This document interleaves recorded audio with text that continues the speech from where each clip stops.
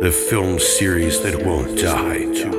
Nearly 30 movies, one house, actually several houses, and cursed artifacts. The Amityville Horror Podcast. Welcome back to the Amityville Horror Podcast. I am Tom. I'm Pat. This week we're watching Amityville, and the wheel is landing on Cult. Amityville Cult this week, which is a movie on Tubi that has no information whatsoever other than just the bare bones synopsis on the IMDb. But cults, you don't see a lot of cult, like, we love cult movies, but you don't see movies with cults. You see a lot of movies where, like, the bad guy has goons. Right. But that's different from a cult. And there's stuff that, like a lot of the folk horror stuff, you could say Wicker Man arguably is a cult. Oh, yeah, that's a cult. I agree with that. But, like, I wouldn't call Midsommar a cult. No? I don't know. I guess. What is the hair you would split between Midsommar, the Harger and Summer Isle? I think my biggest thing would be the implication of how much older the religion is in Midsommar.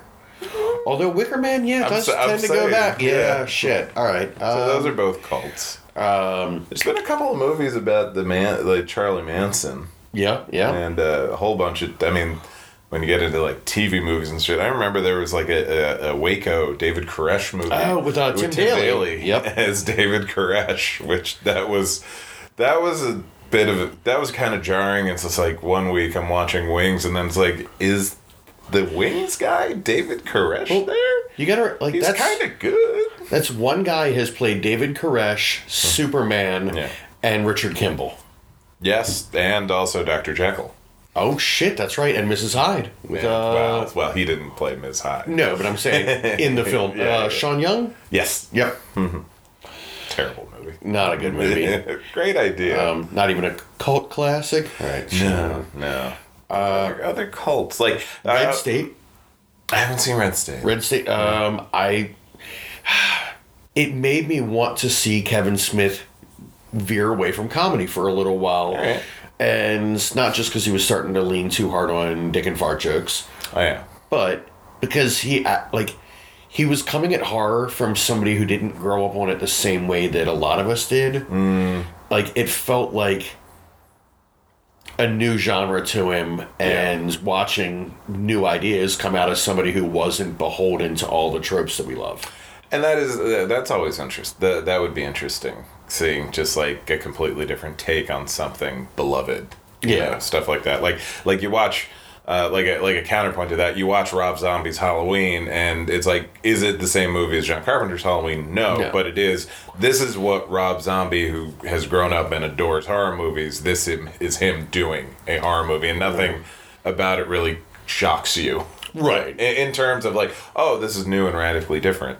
Yeah. No, this is what we would expect, and this is leaning on a lot of the house that Halloween built. Yeah, I like it. And actually, Halloween, you have Halloween 3, definitely a cult. Yeah, well, yeah. It's a Stonehenge-based Celtic. No, I completely agree on that. The hesitation was more, how many actual people are there?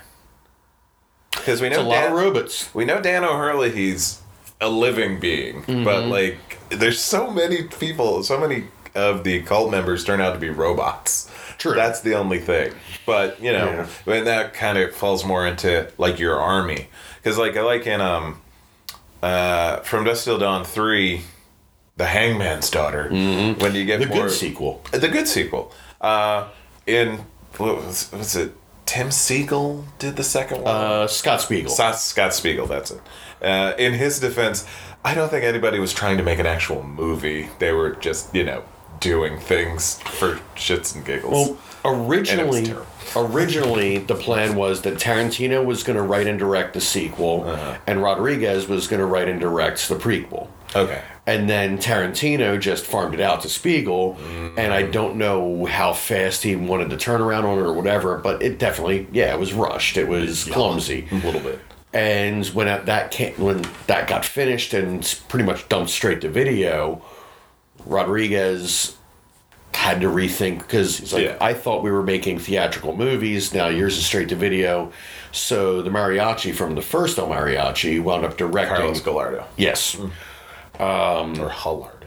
Yeah, maybe. But I would have loved to have seen a world where Tarantino took his assignment seriously and they did make a proper theatrical trilogy out of it. Agreed. Yeah, no, that definitely could have, but especially because I love in the third one when you get more of the backstory of the building that eventually became the Titty Twister. You have all of these vampires, and you sort of got a taste of the the organization of vampires in the first one, but you see a lot more of it in the third one. And that one, it feels less like a cult and more like somebody with an army of goons, but which is the vibe I get from Halloween 3. Yeah. Even. Yeah, if we could see how many were actual people, or Wiccan, or whatever the hell Dan O'Hurley was supposed to be at the end of that movie, a leprechaun maybe. Maybe, I mean, tall for a leprechaun, but you know what I mean. Yeah. Maybe he's a Spriggan. Yeah. And actually, Halloween 6, The Cult of the Thorn. Okay. Again, we don't know how many people are involved, but there is definitely some sort of a secret society that's tied back even to the early Halloween novelizations. I've never seen that one. 6? No. I I only recently got into Halloween. Gotcha. I never liked. I still don't like the sequels. I've watched 4 and 5, and I think they're just. I don't think they're particularly interesting at all. They're at that point they're so desperately trying to cash in on the Friday the 13th money that they're the weak sauce to Friday the 13th. Don't get me wrong, I love the first one's great, second one is pretty damn good, third one it's just too weird to not love. I love 3. Third one's great, but everyone after that has been kind of terrible. Until recently. Yeah, until recently. The Rob zombies are a thing unto itself, which I do enjoy very much. But the David Gordon Green, and Danny McBride, those two really I absolutely love, hands down, the best sequels in the Halloween series. Yeah, but I love Halloween 3, always have, and. I have a warm nostalgia for the other sequels, except for 8 is one of the worst things I've ever seen in my life. Resurrection, the Busta Rhymes. It's the Busta Rhymes one. Yeah. Which that should have been awesome. Busta Rhymes fighting Michael Myers, this should have been the unintentional greatest movie ever made. In the script, and it's barely better than this in the movie, in the script, Michael Myers is killed because he's in the server room because they're doing a live stream. Yep. And he's slashing at one of the victims and he cuts a whole bunch of networking cable. And a cup of coffee winds up getting knocked over and the... Evil goes online? No. Oh. The high-powered electricity through Cat 5 cable hits the coffee, which sends the electricity through Michael's work boots. Yeah. And electrocutes him to the point where he bursts into flames. Awesome. Catches the house on fire. The house burns down, but they don't find a body. A, he's the thing that lit the whole house on fire, stumbling around, so he was on fire. B, everything else I said. Yeah. That movie is garbage, garbage, garbage. I agree. Yeah, anyway. So other cults in movies would include... Dragnet. Not a horror movie. Dragnet. But, Pagan. Yep. People against goodness and normalcy. Pagan. Thanks. Good work there, Joe. Hellraiser 6? Deader has a cult built around the lament configuration, which it's kind of funny because Hellraiser, the Cenobite means person of a religious order. They're actually, all the demons are part of a religious order, but they're not really a cult. No, because it does fall into semi-Judeo-Christianic beliefs and Clyde Barker's English. Yeah. Other cults. Rawhead Rex have a cult? No, that's more of an urban legendy kind of. No, it has creature. it has a history. It's what it does. It has lore. The new Candyman might have the beginnings of a cult. Oh, yes. With the approach that they're taking with that, and that was very interesting, which we're not going to talk about in too much detail, because you should go out and watch the new Candyman movie. It's awesome. So good. Rewatch the original first as a refresher, because it is a sequel. It's not a remake. It's not required. But it helps. It's the good kind of sequel that happens 30 years after the fact, where it's just like, you don't have to have watched it, but if you watch it, man, it becomes even better. Mm-hmm. There's a lot of love and nods, but they make it new user friendly. Oh, very, very much so. Cults. There was... Oh, crap. There was another one along the lines... Children of the Corn. Yeah, that's a cult. Yeah. Also not a great movie. Man, also... God, and the second one... There's like 7 of those things. What? I think there's like 6 or 7 of those. Oh, there's, I think, enough to be a contender for this.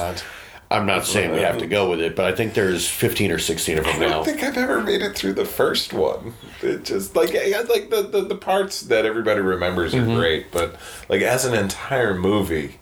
I've seen the first one probably... I've seen it a couple times over the years, and I've never enjoyed it. No. The second one is ridiculous. I saw that in the theater, and then I think they were all straight to video after that. I've seen occasional ones here and there, but... I feel like Stephen King has another cult-related thing that we're not thinking of. Probably. Like Tommyknockers is almost that. But that's like alien influence. That's mind control. That's why I say, it's not Tommyknockers. But it's all, but like, yeah, there's that. I mean, everybody in the Dark Tower worships the Crimson King. Yeah. Which that's called, but not the movie. The movie is, The movie is a very conflicting problem because the approach they're taking to the story is absolutely terrible, but Matthew McConaughey and Idris Elba are not only perfectly cast, they're actually doing the characters 100% correctly. And there are next level gun gags, and so I get very frustrated with the whole thing. Yeah, because I hate that movie so fucking much. If you really wanted to do the Dark Tower, you should have done the Marvel thing. Yeah. Individual King movies, build up to it, create the shared universe on its individual. No. Get a good Salem slot because you need the priest. Well, we have a good Salem slot. But I'm saying one where you can use that same actor now. Well, I mean, James Cromwell's still around. Oh, okay, right, the miniseries. Duh. Yeah. That's the good one. Yeah, there are a lot of defenders of the Toby Hooper one. I was never nuts about it. It's the problem is David Soul ironically doesn't have one or any. He's a very unengaging protagonist. Yeah. As opposed to Rob Lowe, who as a Stephen King surrogate is delightful. Yeah. Because no Stephen King, They're good Stephen Kings, they're great Stephen Kings, and they're bad Stephen Kings, but like the great Stephen Kings always have the author stand-in character. Oh God, yeah. I love it. The author that has at least one substance abuse problem, possibly multiple. Yeah. But, I mean, he's had great without those elements, but traditionally he tends to hit his stride is much easier on those. He does. But no other cults. Yeah, I mean, I'm drifting outside of horror. Yeah, because Beneath the Planet of the Apes, Cult of the Missile. I've only seen the first one. They're good. I did a marathon recently, and I liked even the later sequels a lot more than I remembered thinking I would. Mm-hmm. Fair. They're just they're fun. They're entertaining. You need some sort of costuming for a good movie cult, something like in The Hitchhiker's Guide to the Galaxy, the Martin Freeman movie. There's the religious order with Hamakavula, and they all have the green and blue robes with the tissues on the backs of their heads, which is fun. Dude, where's my car? Cult of Zoltan. Are they all worshiping the aliens or something? I've seen half of it once. Yeah, they're worshiping Zoltan, who is predicting, I believe, the alien invasion. And they're obsessed with bubble wrap as a holy, like, shroud material. It's a weird movie. I think it's really, really funny. The parts that I saw, I was surprised to enjoy. Parks and Rec, the Zorpies. The followers of Zorp, the lizard that is going to eat the universe.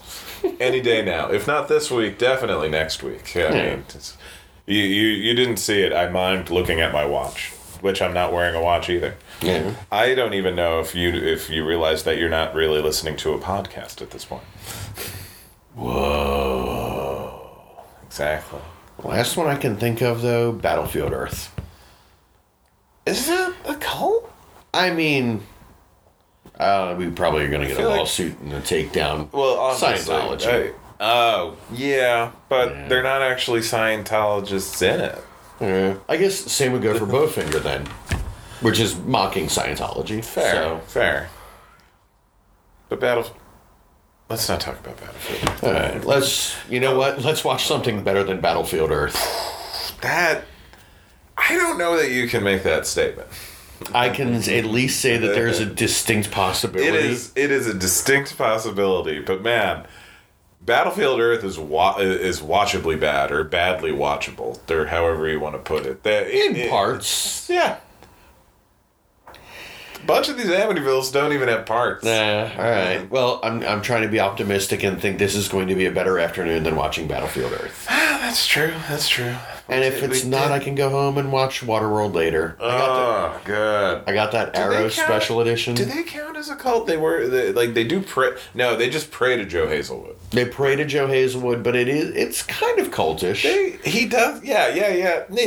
James Hopper, that's a cult. That's a cult. They worship fossil fuel. Yeah. As opposed to us, the people, the humans living in today. Like, we definitely, it's just the thing we use and rely on for every single aspect of our lives. And worship and obsess over. Yeah. At least we never go to war of fuck beans. Yeah. We're judging the cult people. We're like Begbie and Tommy at the beginning of Train Spotting, where they're judging all the guys doing heroin. It was like, put all those chemicals into my body, drags on a cigarette. No fucking way. And it's like, I don't understand how you can do that. Takes a big swig out of his pint glass. It's like, disgusting drug addicts. But anyway, we'll see what happens with Amityville Cult. We're watching it on Tubi. We're back on Tubi. God damn it. Don't understand. I never thought I would be so excited to be able to watch something on Tubi instead of that stupid goddamn Voodoo app. But anyway. All right. We'll see you in a minute.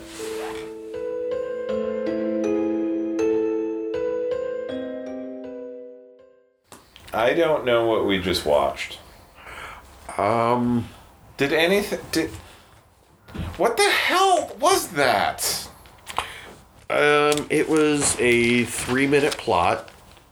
For 85 minutes! Yeah. Well, they made sure to repeat the whole thing for us. It was like watching Rocky IV. Where it's just like, Rocky IV has like a whole, like the first of 3 montages. The first montage, before he goes to Russia, is a recap of the entire Rocky franchise up to the prior 20 minutes of Rocky IV. Yeah. And that was, and the quote-unquote third act, you get a whole montage of the entire movie, which was not a lot of movie. No. Do you think this is worse, or Silent Night, Deadly Night 2, where you just get the first movie cut down to about half length? No. Because here's what Silent Night, Deadly Night has going for it. Number one, all the stuff that they cut down to recap was primarily just murders and boobs. Yeah. And all of those scenes were intercut with Garbage Day Guy, who, that man is a gift to the world. Fair enough. And so everything... No, Silent Night, Deadly Night 2 is awesome. And I do kind of agree with Joe Bob's argument that it's between Silent Night 1 and Silent Night 2. It's probably the better version. Because you get a best of, you trim the fat, and then you get a couple extra bits. Yeah. Garbage Day. Garbage Day. That said, Silent Night, Deadly Night, the first is great. Like, as is. Okay, great might be I wouldn't use that word. It's good. It's fine. Yeah. No, it's good. I'm going to go with the first one is good. The second one is a better version of it. Do you want to just talk about those two movies? Well, if we're talking about Christmas horror, Deadly Prey. Not Deadly Prey, Deadly Games. Deadly Games. Yeah, Home Alone with gore. I love the vibe of that movie, but I don't like the movie. You know what I mean? Okay. Like, I love the feel of it. I like having it on in the background, but actually paying attention to the thing I find very tedious. I don't know. See, I liked it. I thought it was legitimately unnerving. Yeah. I mean, the Père Noël guy was real. That was a very good presentation of just crazy. Like, that guy is crazy. Yeah, but also, like, all of the Home Alone traps, but with an actual sense of stakes. I couldn't understand just the setup of this house. They live in this mansion that the kid has wired, like, top to bottom. Yeah. Where did this house come from? How are they affording this house? Well, they ran the department store, that giant. The mother was, I think, either the owner or, like, the manager. Dude. Yeah. It's like this ginormous French mansion. Mm-hmm. Look, I'm sure the French equivalent of Wanamaker's does well, but my God. But then again, there's the same question for Home Alone of, like... I mean, rich family. It's a rich Chicago suburb. I mean, it's John Hughes. It's like this is a thing we've come to accept, that there are only rich people in the suburbs of Chicago. Fair. Yeah. But not in Amityville, Texas. Amityville, Texas. This was filmed in Texas. They do, in its defense against other quote-unquote Amityville films we've watched, they do call the place Amityville several times and make a point of it. You get to see all that cacti that upstate New York Amityville is known for. Yep. And while we do see signs and, things in windows that say very clearly Texas. And the landscape is completely Texas. Yeah. It may or may not actually be set in Texas. They say... they say it's that Amityville. They say it's that Amityville, but they also say it's that Amityville as settled by Western settlers. Oh, yeah. Maybe it is Amityville, Texas. But not in the movie's defense. They also have flashbacks to 1965 where you see modern cars in the background. Alright, let's go back to the beginning. Bloody kid is... stumbling through the desert at night. Yeah. And then he gets stabbed.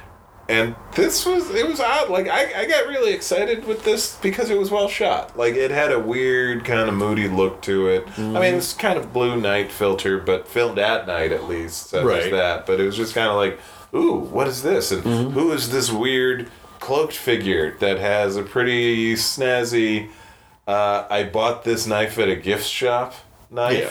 Because it's clearly under 4 inches, which is that whole legal thing. Yeah, but possibly it has brass like knuckles a flea attached. market. That's why. The brass knuckles. I was thinking, it was this knife or like 3 ninja stars. Yeah, I mean, it was like this one time I went to the Luray Caverns and loved the Luray Caverns, and then you go to the gift shop and it's like, oh, and here's an arrangement of knives to buy.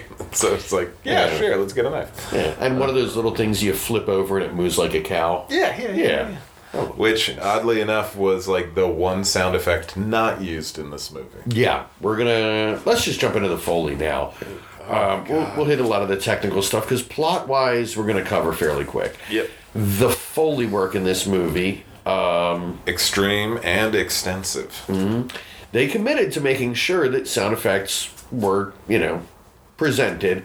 Anytime somebody's walking, you hear the rustling of leaves under their feet, no matter whether there are leaves in the scene or not. There are never leaves in any part of this movie because it was shot in Texas. Mm-hmm. Also, they don't always sync up. Not entirely. They do better than most. Like, it just... At first I thought it was, they don't really have a lot of on-set sound recording, but then you hear him talking the guy Stan talking all the time, and so like you'll hear they'll have the ticking of a clock louder than anything else in the movie for an entire scene that's set in the room with the clock. Yeah. Distractingly. And none of the sound effects have any sort of effect put on them, like an echo or reverb or anything that would basically sound justified in a room. Yeah, or like tried to make it lower so it sounds like it's not louder than anything else in the room happening in the room. And it doesn't change whether you move around the room or not. Nope. If you go to another room, it's still the same volume consistently. Yes. This was the tip of the annoying iceberg. Yeah, I just wanted to hit that roll. Which sounded a lot like, ice cubes clinking glass. Yeah. And as much as the opening made it seem like it was going to be at least visually inspired, that went away quick. Very quickly. So then we cut to Stan DeFeo reading with rapt attention, reading an email while his bath towel clothed girlfriend is trying to ask if he wants some coffee. Don't worry, we're not seeing any boobs in this movie. Yeah, because God forbid. Yeah, he's not paying any attention to her. We spend 2-3 minutes of her trying to get his attention while he's staring at but he finds out that his grandmother died 6 months ago. Her heretofore unknown grandmother. Yeah, he had never had any connection with his family. It was just him and his mother. His father had died when he was very young. And so it was just the two of them against the world. But apparently he has this grandmother, and the way he's describing it, it's like he's surprised that he had a grandmother at all. He thought the living force had put him in his mother's womb. Right. Yeah, and we never meet his mother, Shmi. Yeah, we never meet Shmi. Yeah. If you're wondering what that little wrestling sound is, it's Patrick is playing with his notepad to keep from literally chewing his sweater. He is so bored with this movie. It was something. But yeah, definitely fidgety and... It's so boring. This is going to be bad. This is going to be bad. I'm also fidgety because of how much coffee I had. A, because we're recording early and I, like a little wake-me-up juice. But also because needed to stay awake. Indeed. This was... we have never yawned this much during one of these movies. Yeah. And we watched a movie that we're going to name check but not actually discuss. Amityville Mount Misery Road. Yeah. We had the windows open, so it wasn't like a lack of oxygen. We weren't suffocating. It was movie yawn. Oh my God. I got to check my carbon monoxide detectors. Maybe that's the problem. No, it's the movie. Because... So then we get our opening credits over, you guessed it, driving. Lots of driving. Drone shots of driving. So, it's fancy. Investments were made. No expense spared. Yeah, it's kind of... I do appreciate that low-budget movies can have these really sweeping aerial shots now because of drone technology. That's a good thing. Yeah. And who knows, maybe a good filmmaker on this budget will use it at some point. And the drone footage was a separate cameraman than most of the other footage. Basically, the cast and the crew all kind of bounced back and forth according to the closing credits. It was ballpark maybe a total of 12 people that worked on this. Yeah, the Murphy family and the Gibb family. Yeah, and we do give credit to the Murphy family for the name of their daughter, who plays a baby in it, Ellen Ripley Murphy. Ellen Ripley Murphy. Is the most endearing thing That's pretty they great. have done. That's pretty great. So, Stan DeFeo drives out to Amityville to check out this house. He goes into the house, and you hear all of the door opening and closing. And actually, no, excuse me. We drive to the house, and then we spend 5 minutes walking around the house. We see those famous Amityville windows, except that it's not even remotely those Amityville windows. It's just kind of... I don't know what you would call it, but... They're just windows. They're not just round. windows They're on not the house round, that are... the thing. Yeah. But It's a don't little worry. tower on top of the house. Yes. It's a little tower in the house, and don't worry, you'll be seeing the same shot of the tower windows at least 30 times before the end of the film. Yeah. Then he does stop and pause to check out a cage outside the house. Yeah, there's a cage that doesn't come up ever again for any reason whatsoever. Why would you want to see what was going on with this cage outside of grandma's house? Mm-hmm. Yeah. We're not going to be making a lot of jokes about this movie. There's really nothing going on with this. And so he finally goes into the house. We get the first of two extreme close-ups on a glue trap covered in maggots, which, great. Yeah. And then he starts whispering coming from the cellar, peas and carrots, peas and carrots. Yep. We see it almost looks like a Greek Orthodox cross made out of sticks, because it's like the one up and down stick, but then two sticks going perpendicular to it, kind of like the Greek Orthodox cross. Yeah, I feel like everybody knows that the Blair Witch Project was not a real documentary, but the stick thing is the part that has stuck with everyone, that they just think that is part of folklore now. Well, in their defense, it's not like the Blair Witch Project had anything else in it other than those goddamn sticks. Yeah, that's right. Yeah, you can give me a look that says, yeah, Tom, I'm friends with the people that made the Blair Witch Project. I'm still going to look at you and say, that movie was boring. I enjoyed it. Yeah. I enjoyed all of them. That's right, I enjoyed all three of them. And the TV specials.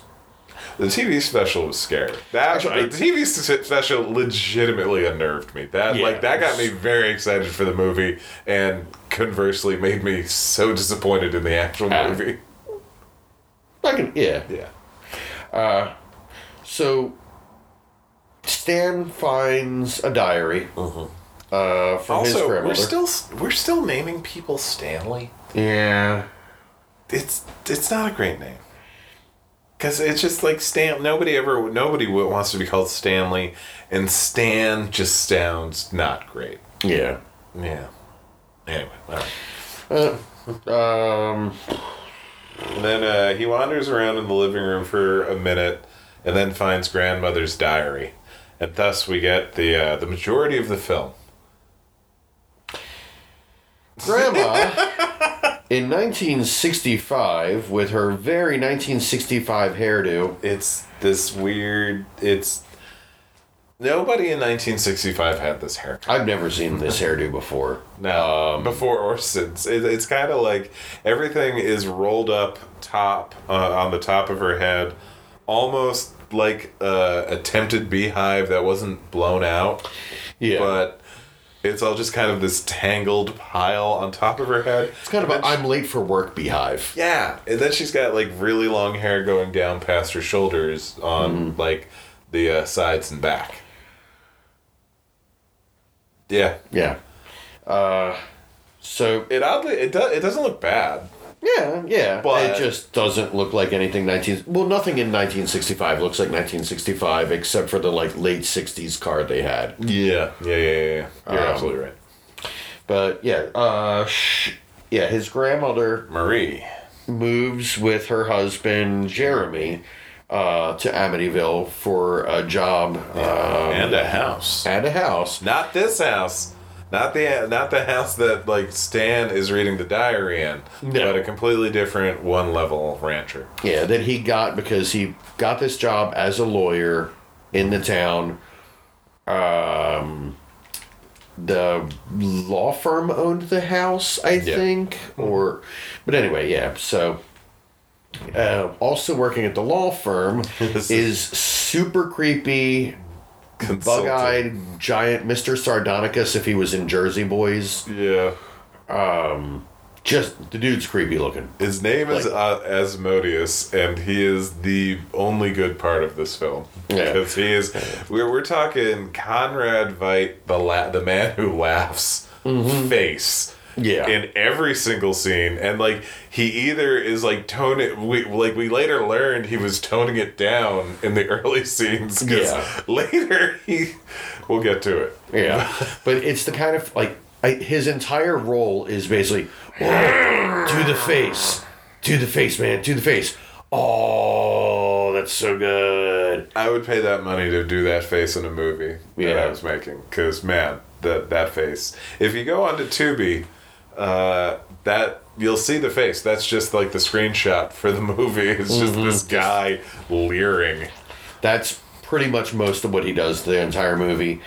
They meet him. Well, they don't meet him. He's in the law firm just staring down. Yeah. Grandma. Then she's coming home from the grocery store and trips over a giant rock. This is after he has been stalking her down the sidewalk like 20 feet away as if he's Pepe Le Pew. Yeah. And there's a rock in the middle of nothing. That's about the size of a soccer ball. And would have easily moved with your foot. Yeah. Like, I don't... Ugh. She trips over it and falls down and spills her grocery bag full of oranges. Or at the very least, clementines. Well... Yeah. They were small. Oranges of a... They looked very small. They were small oranges, but it was literally just all oranges. Yeah. She's going to be making dried fruit later. Yeah, not like a loaf of French bread you stick in with the oranges. I'm saying now, there's no baguette in Amityville, Texas. Come on. It's ridiculous. Oranges and baguettes, that's what you fill grocery bags with in movies. Okay, really selfish aside, that makes me and my brother and my dad terrible people. But this is the very least of it. We are mildly annoyed that we can't use one of our favorite go-to quotes from In-N-Out. Remember the Kevin Kline movie? Mm-hmm. Where it's just like, on the day of his wedding, he's really getting uptight because, he's not straight. And he's complaining about how his tuxedo looks, and it's like, and there's a sheen on my pants. Where are we? The Ukraine? And we can't use that anymore for obvious reasons. Listeners at home, figure out when we're recording this. So there's like, it's just clementines, there's no baguette. Where are they? The Ukraine? And that joke, it's not a joke we can use anymore, which is, Well, we did. We'll see how it plays. Yeah, it's going to be in poor taste. We're going to get added.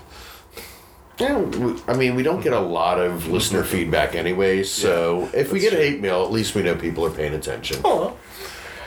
We don't distinguish between good attention and bad attention at the Amityville Horror Podcast. If we understood the difference between good and bad, we wouldn't be doing this. That is a crucial point. Yeah. But so, this meet cute, in the biggest italics and largest quotation marks, begins a whirlwind romance between Marie and, again, Asmodeus. Or as she calls him when we're getting... Because half the time the diary is being read, it's Stan's voice. Half the time it's Marie's voice. Yeah. When she's narrating, it's Asmodeus, I believe. Asmodeus. Yeah. Yeah. Which, dude... Agree. You have to come to a consensus about how you're pronouncing this stupid name. Especially if it's your primary villain. Yes. So, Exactly.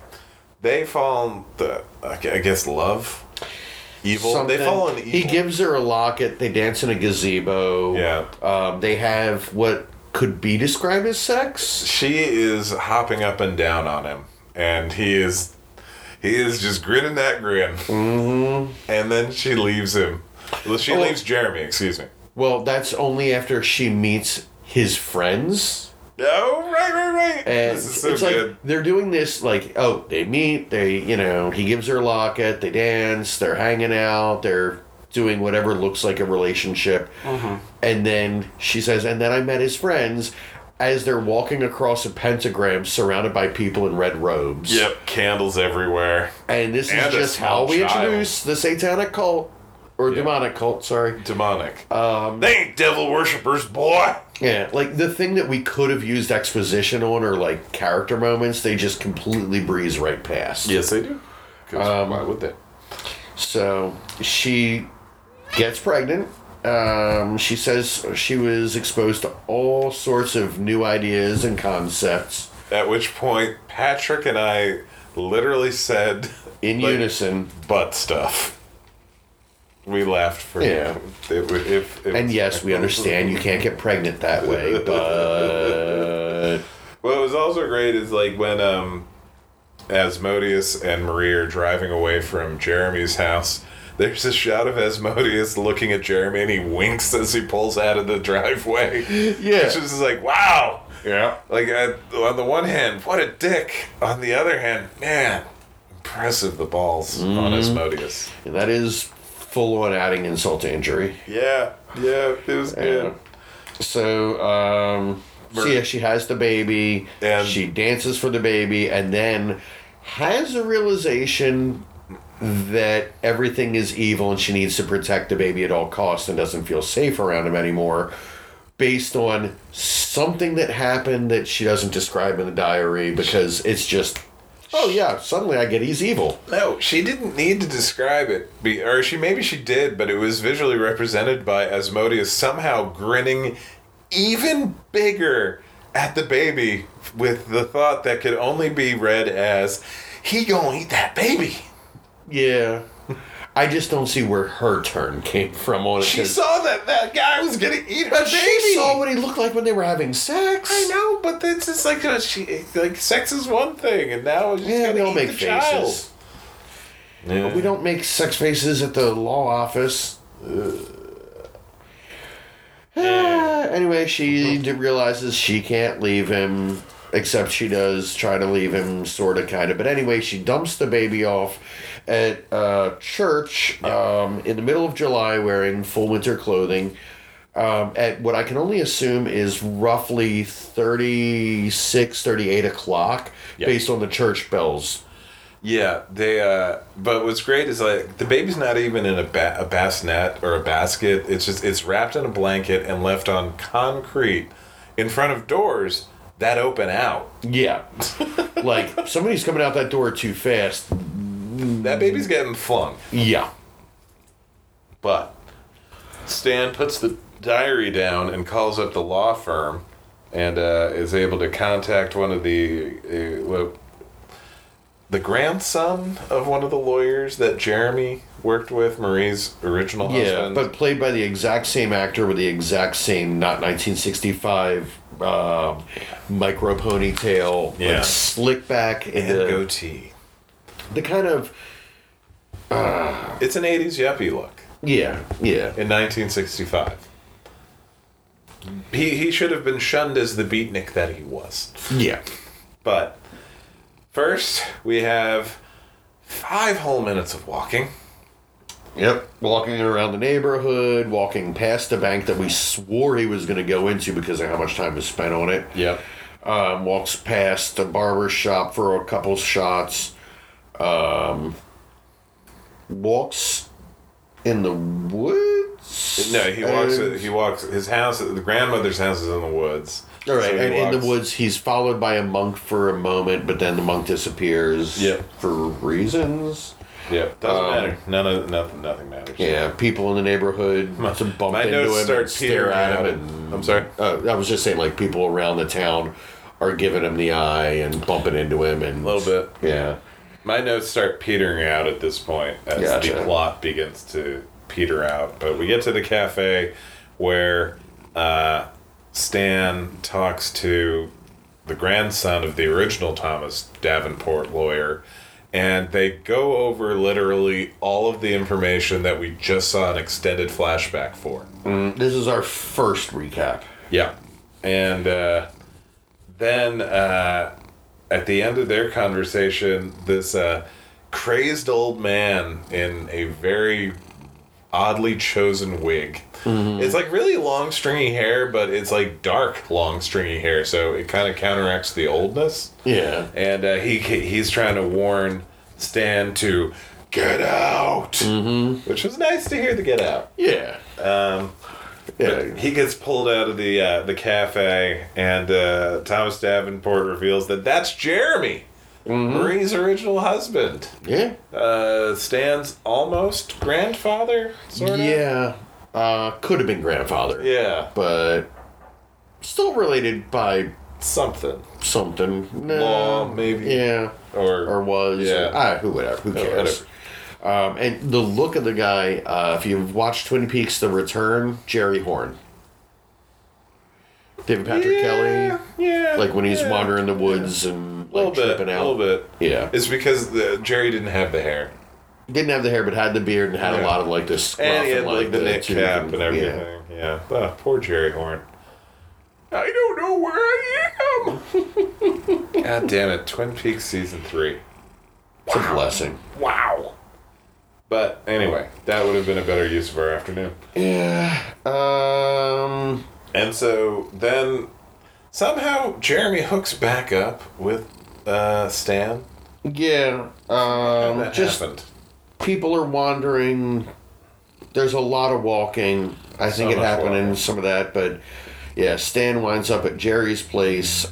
Jerry leads him out all the way out there because there's lots of improvising and a lot of gestures. There's music over it, so we can't hear any of the dialogue, but it's more walking and it's but all Jeremy's gesturing. gesticulating wildly. He does everything wildly. This is true.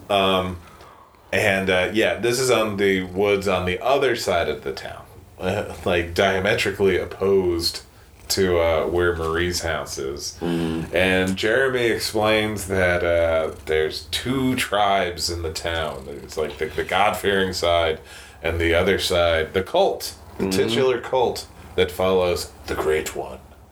Which, as it turns... Or no, we find out later that Asmodeus is the Great One. But he's the evil, the silver-tongued devil, Asmodeus. Jeez. And then we get the full-on recap of everything that we already knew from Jerry's point of view. Oh, right. Yeah. You're right. He was hired. He wanted to provide for his wife and child because they did have a child together before Asmodeus came along. And it's not... And that child's child will not turn out to be Crystal, even though that would have been a better twist. Mm-hmm. That would have been interesting at all. Yeah, that would have tied into the recurring incest themes of the Amityville series. Yeah, but to knock it out now so we don't forget, because again, time loops and stuff, the kid at the beginning who's killed was the other. Yeah, we'll get there. We're going to get there. Clock at Jeremy's place is set to 3:15, which may or may not be an Easter. Well, it's an Easter egg. Yeah, but it reflects nothing to the actual plot of this. No. And also, Jeremy's kind of a shit husband. Yeah, he's just not there. Like, you can see how bored Marie is the entire time, and it's not wrong. It's like, look, yes, go to work, do the job, but you got to do other stuff too. Yeah, but I mean, he was spending, he was working 16-hour work days. 16-hour days. As a lawyer in 1965 in a small town, which I can only assume means he's not very good at his job. Or he's having an affair. Both are good reasons to leave. Yeah. And oh boy, the Foley effects on the crying child in these flashbacks. So much. So loud. Just awful. So hurtful. But so eventually Stan says, this is all hooey, and leaves. Well, to cover the rest of Jeremy's story, Jeremy explains that he catches Marie and Asmodeus together, flirting, hooking up, smooching. As soon as he spots them together, he gets fired from his job, which means he loses the house because he didn't know that it was the law firm's. All of this contradicting him standing on the front lawn as she leaves with Asmodeus, leaving him. So I don't know how they split up. Yeah, it doesn't matter. None of it makes any sense. I'm more inclined to believe Marie's version of events. Yeah, it doesn't paint him in a good light. So and he's a schmuck. He really is. So Stan. Oh yeah, and then he after he loses the house, he keeps hanging around Amityville. He had moved back in with his parents, abandoned the kid there. Right. And now is just like living as a derelict in the woods. Like, you see Instead the transformation. Of getting another job. Yeah. Finding somebody new. Getting out of this town that he's convinced is evil. Like, if you're not going to try for your kid, if you're not going to try for your ex, move. Yeah, I mean... You gave up. Well, And you're also still a lawyer. Like, you could probably find some work, again, in the 60s as a white dude. Trust me, as a failed lawyer, you can always find something. Mm-hmm. It doesn't make any sense, Jeremy. Yeah. Like, again, like, none of the movie doesn't make any sense. Yeah. It's just, this is a half thought out movie for 85 minutes. Yeah, I mean, there's always a big future in computer repair. There's always money in the banana stand. Yep. So then Stan starts walking back to Marie's house and is overcome by the voices and passes out. And at which point we get the full Rocky IV recap of the entire movie. Again. This is recap 3? 4? I think 2. Because we had Jeremy's it's 3. It's 3 because we had the cafe one, Jeremy's other version, but really just a recap, and then this one. So this would be 3. Okay. Jesus. He wakes up shocked that he has scratches and bruises from passing out in the woods. No, that was Jeremy. That was Jeremy. Yeah, Jeremy said like he would fall asleep in the woods and then wake up and he was weird. He was confused by why he was scratched and bruised. Moron. Because there's animals outside in the woods. Yeah, it's the woods. There are sticks. There are animals. There's falling to the ground and getting a boo-boo. Woods come alive for them. Everything starts chittering and talking at them. And then Stan goes back to Marie's house. Then there's a knock on the door. It's the cult. Oh, I'm sorry. Wait. I thought you were checking to make sure that there was nothing else we were missing before. I mean, that also, but also dramatic pause and shock upon shock. It's the cult. The cult. Well, just kind of standing out there, and do you want to guess who's in the cult? Crystal's in the cult. What? She was more like, why? Yeah. They needed a reason to bring her back into the plot that wasn't he called and asked her to show back up. Which he did. He did do that, so you could have. But no, this is a twist. So it turns out that she was tasked with tracking down the long-lost grandchildren of Marie because they need the somebody with the blood of Asmodeus to receive his essence and become Asmodeus reborn. And so you see, Crystal relates how she tracked down the nuns where the baby was left, Stan's father, and it's heavily implied that she killed all the nuns with an ice pick. Mm-hmm. And we bring this up because, as it turns out, like 2 minutes later, it's revealed that Marie herself is still alive. Yeah, and part of the cult as well. Yeah, and so it's like, why did Crystal have to date Stan? Yeah, like you could have just found him, reported back. He still could have gotten a letter saying, "Hey, come get this free house." Because that's what gets him to go there. It's nothing she does gets him to go to Amityville. It's this email. Yeah, I don't understand this at all. It's a very poorly thought out plan. But so they all want to use Stan in some sort of ritual to help Asmodeus be reborn. Asmodeus has apparently disappeared and or died, but we don't know what happened to him that he needs to be reborn. Yeah, he falls out of the flashbacks. Like after Marie's flashback, we don't see what happened to him. Yeah. So anyway, that's the big... Yeah, and also the bigger twist that Marie, the grandmother, is still alive. And in the cult, trying to help make her grandson a part of this resurrection of Asmodeus, even though she very specifically wanted to get her progeny away from this entire situation. Yeah. And then Jeremy shows up. Yeah. And again, the other child, Jeremy... Oh, yeah, the other child. The other child was left with Jeremy or not? Yeah. Or left with Marie or not? It was left with Jeremy, and Jeremy says in his version of events that he took himself and the kid to Jeremy's parents. And, okay, got it. Okay, and then whatever, and then we find out that kid grows up to be the man that was murdered at the beginning of the film. Right. So that was what happened to the other grandson. Because as it turns out, his blood wouldn't work because he wasn't. He has no Asmodee in him. Right. And you're watching as Stan is slowly piecing together the thing that was pretty much obvious the first time they said Marie had sex with Asmodeus. Yeah. Oh, you're the grandson of this demon. Stan we knew this, and Stan is real slow on the uptake. Yeah, I was about to say, Stan puts everything together slowly. He is... Yeah. Like, his walking is about his most efficient thing. As Jed Clampett once said of Jethro, if brains was lard, Stan wouldn't grease too big a pan.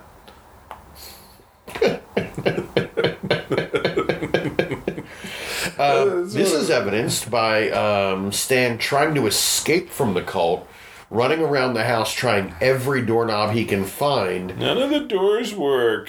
The one thing he doesn't try on a single one of those doors is turning the knob.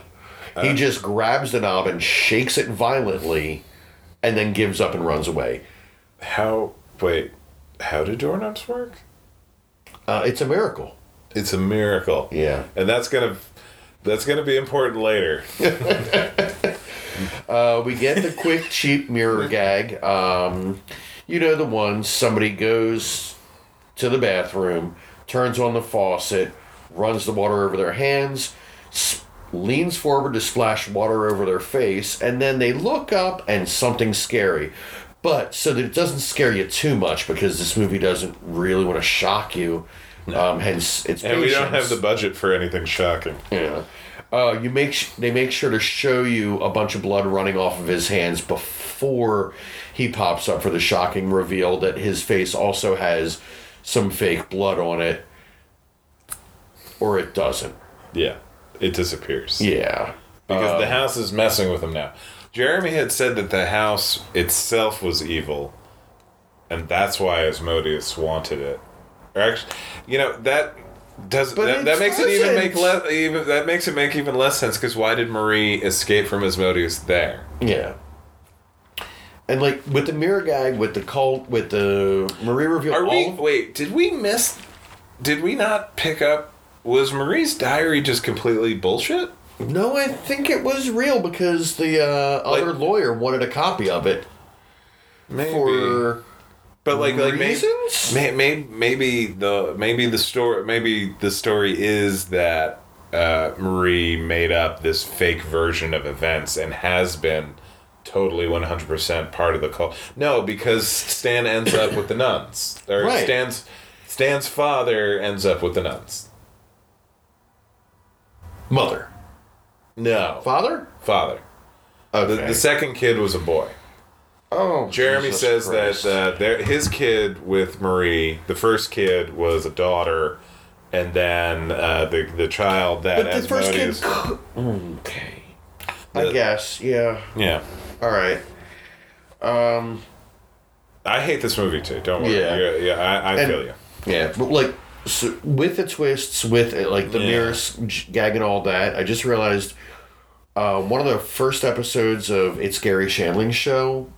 As in, this is the theme to Gary's exactly. show? The opening theme to Gary's show. Gary comes out with the cast, and they say that it's his mother's birthday, and they're going to throw a surprise party for her. Mm-hmm. So they have everybody in the studio audience hide behind their chairs, and then the mother walks in, and everybody jumps up and yells, "Surprise!" And she collapses, and the opening credits are the ambulance driving to the hospital. Which is already, yeah. But so when she gets out of the hospital towards the end of the episode, they throw another surprise party and make sure she knows when she comes in, there's going to be a surprise. And so she walks in, and he just gestures to everyone, "Okay, now." And everybody slowly rises up from behind their seats and whispers, "Surprise." Yeah. That's how the scares work in this movie. Yeah. All right, so we'll go with the movie has no internal logic. Yeah. The grandmother. So the house is evil. The house is The house is simultaneously not letting Stan out, but is also not letting any of the occult members in. Right. Because none of them come in. And none of them even bang on the door. I don't know that it's the house. I don't think he knows how doors work. Yeah, but I mean, we don't see any evidence of the cult members trying to get in to get him. Yeah. That's what I'm saying. Yeah. Yeah. I mean, they know he's got to come out soon. I see what you mean. Like, we don't know that the house is preventing him from leaving. Right. I think he's just not able to open a door. Yeah, he's a big dum-dum. Yeah. Then we have a hallucination of Marie in the attic doing all sorts of rituals, and then very awkwardly slashing her own throat with the flat side of a knife. A real knife. Not the dull part of the knife. The opposite side of the knife. The flat part of the knife. Literally, like, the least sharp part of... Yeah. And then her eyes start glowing yellow.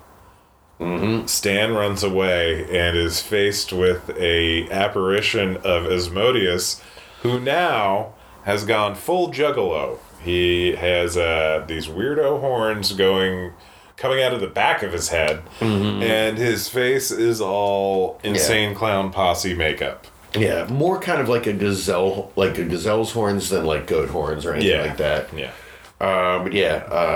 He's this ICP demon. Yep. It's a miracle. Yeah, and so the great Malenko attacks Stan. We don't know. He passes out, and then we get a long black screen. Yep, there's a lot of... This movie cuts to black more than any other movie. Yeah, it's one of the few things that interrupts all the walking. Yeah, and then the picture comes back, and Stan is face down, lying on the ground with blood in a pool of blood. And then his eyes open, and he's got yellow eyes. Oh! And then the end, and that's literally the end of the movie, and we get a very, I don't know how you describe the music at the end, just kind of like emo rock, done by Asmodeus. Yep, Eric Oberto, who I don't believe actually spoke in the movie. Yes, he does speak. He does talk a couple of times in the Marie flashback. Okay, I'm already forgetting this movie. He has kind of a faux British accent. Right. Oh, and maybe that's where Marie picks it up from, because as she gets old, air quote, she now has a British accent. Yeah, and I thought that meant like it was going to be like Asmodeus is possessing her body or something, like a temporary thing before he can get into Stan. Doesn't matter. None of it matters. I don't know why we're thinking about it. This movie sucked. This movie sucked out loud. It was so goddamn boring. I hate everything about it. Guy gets an email, goes out to a potential inheritance, despite warnings, doesn't leave town immediately, and then just is very easily overtaken. There's not a lot of conflicts. There's not a lot.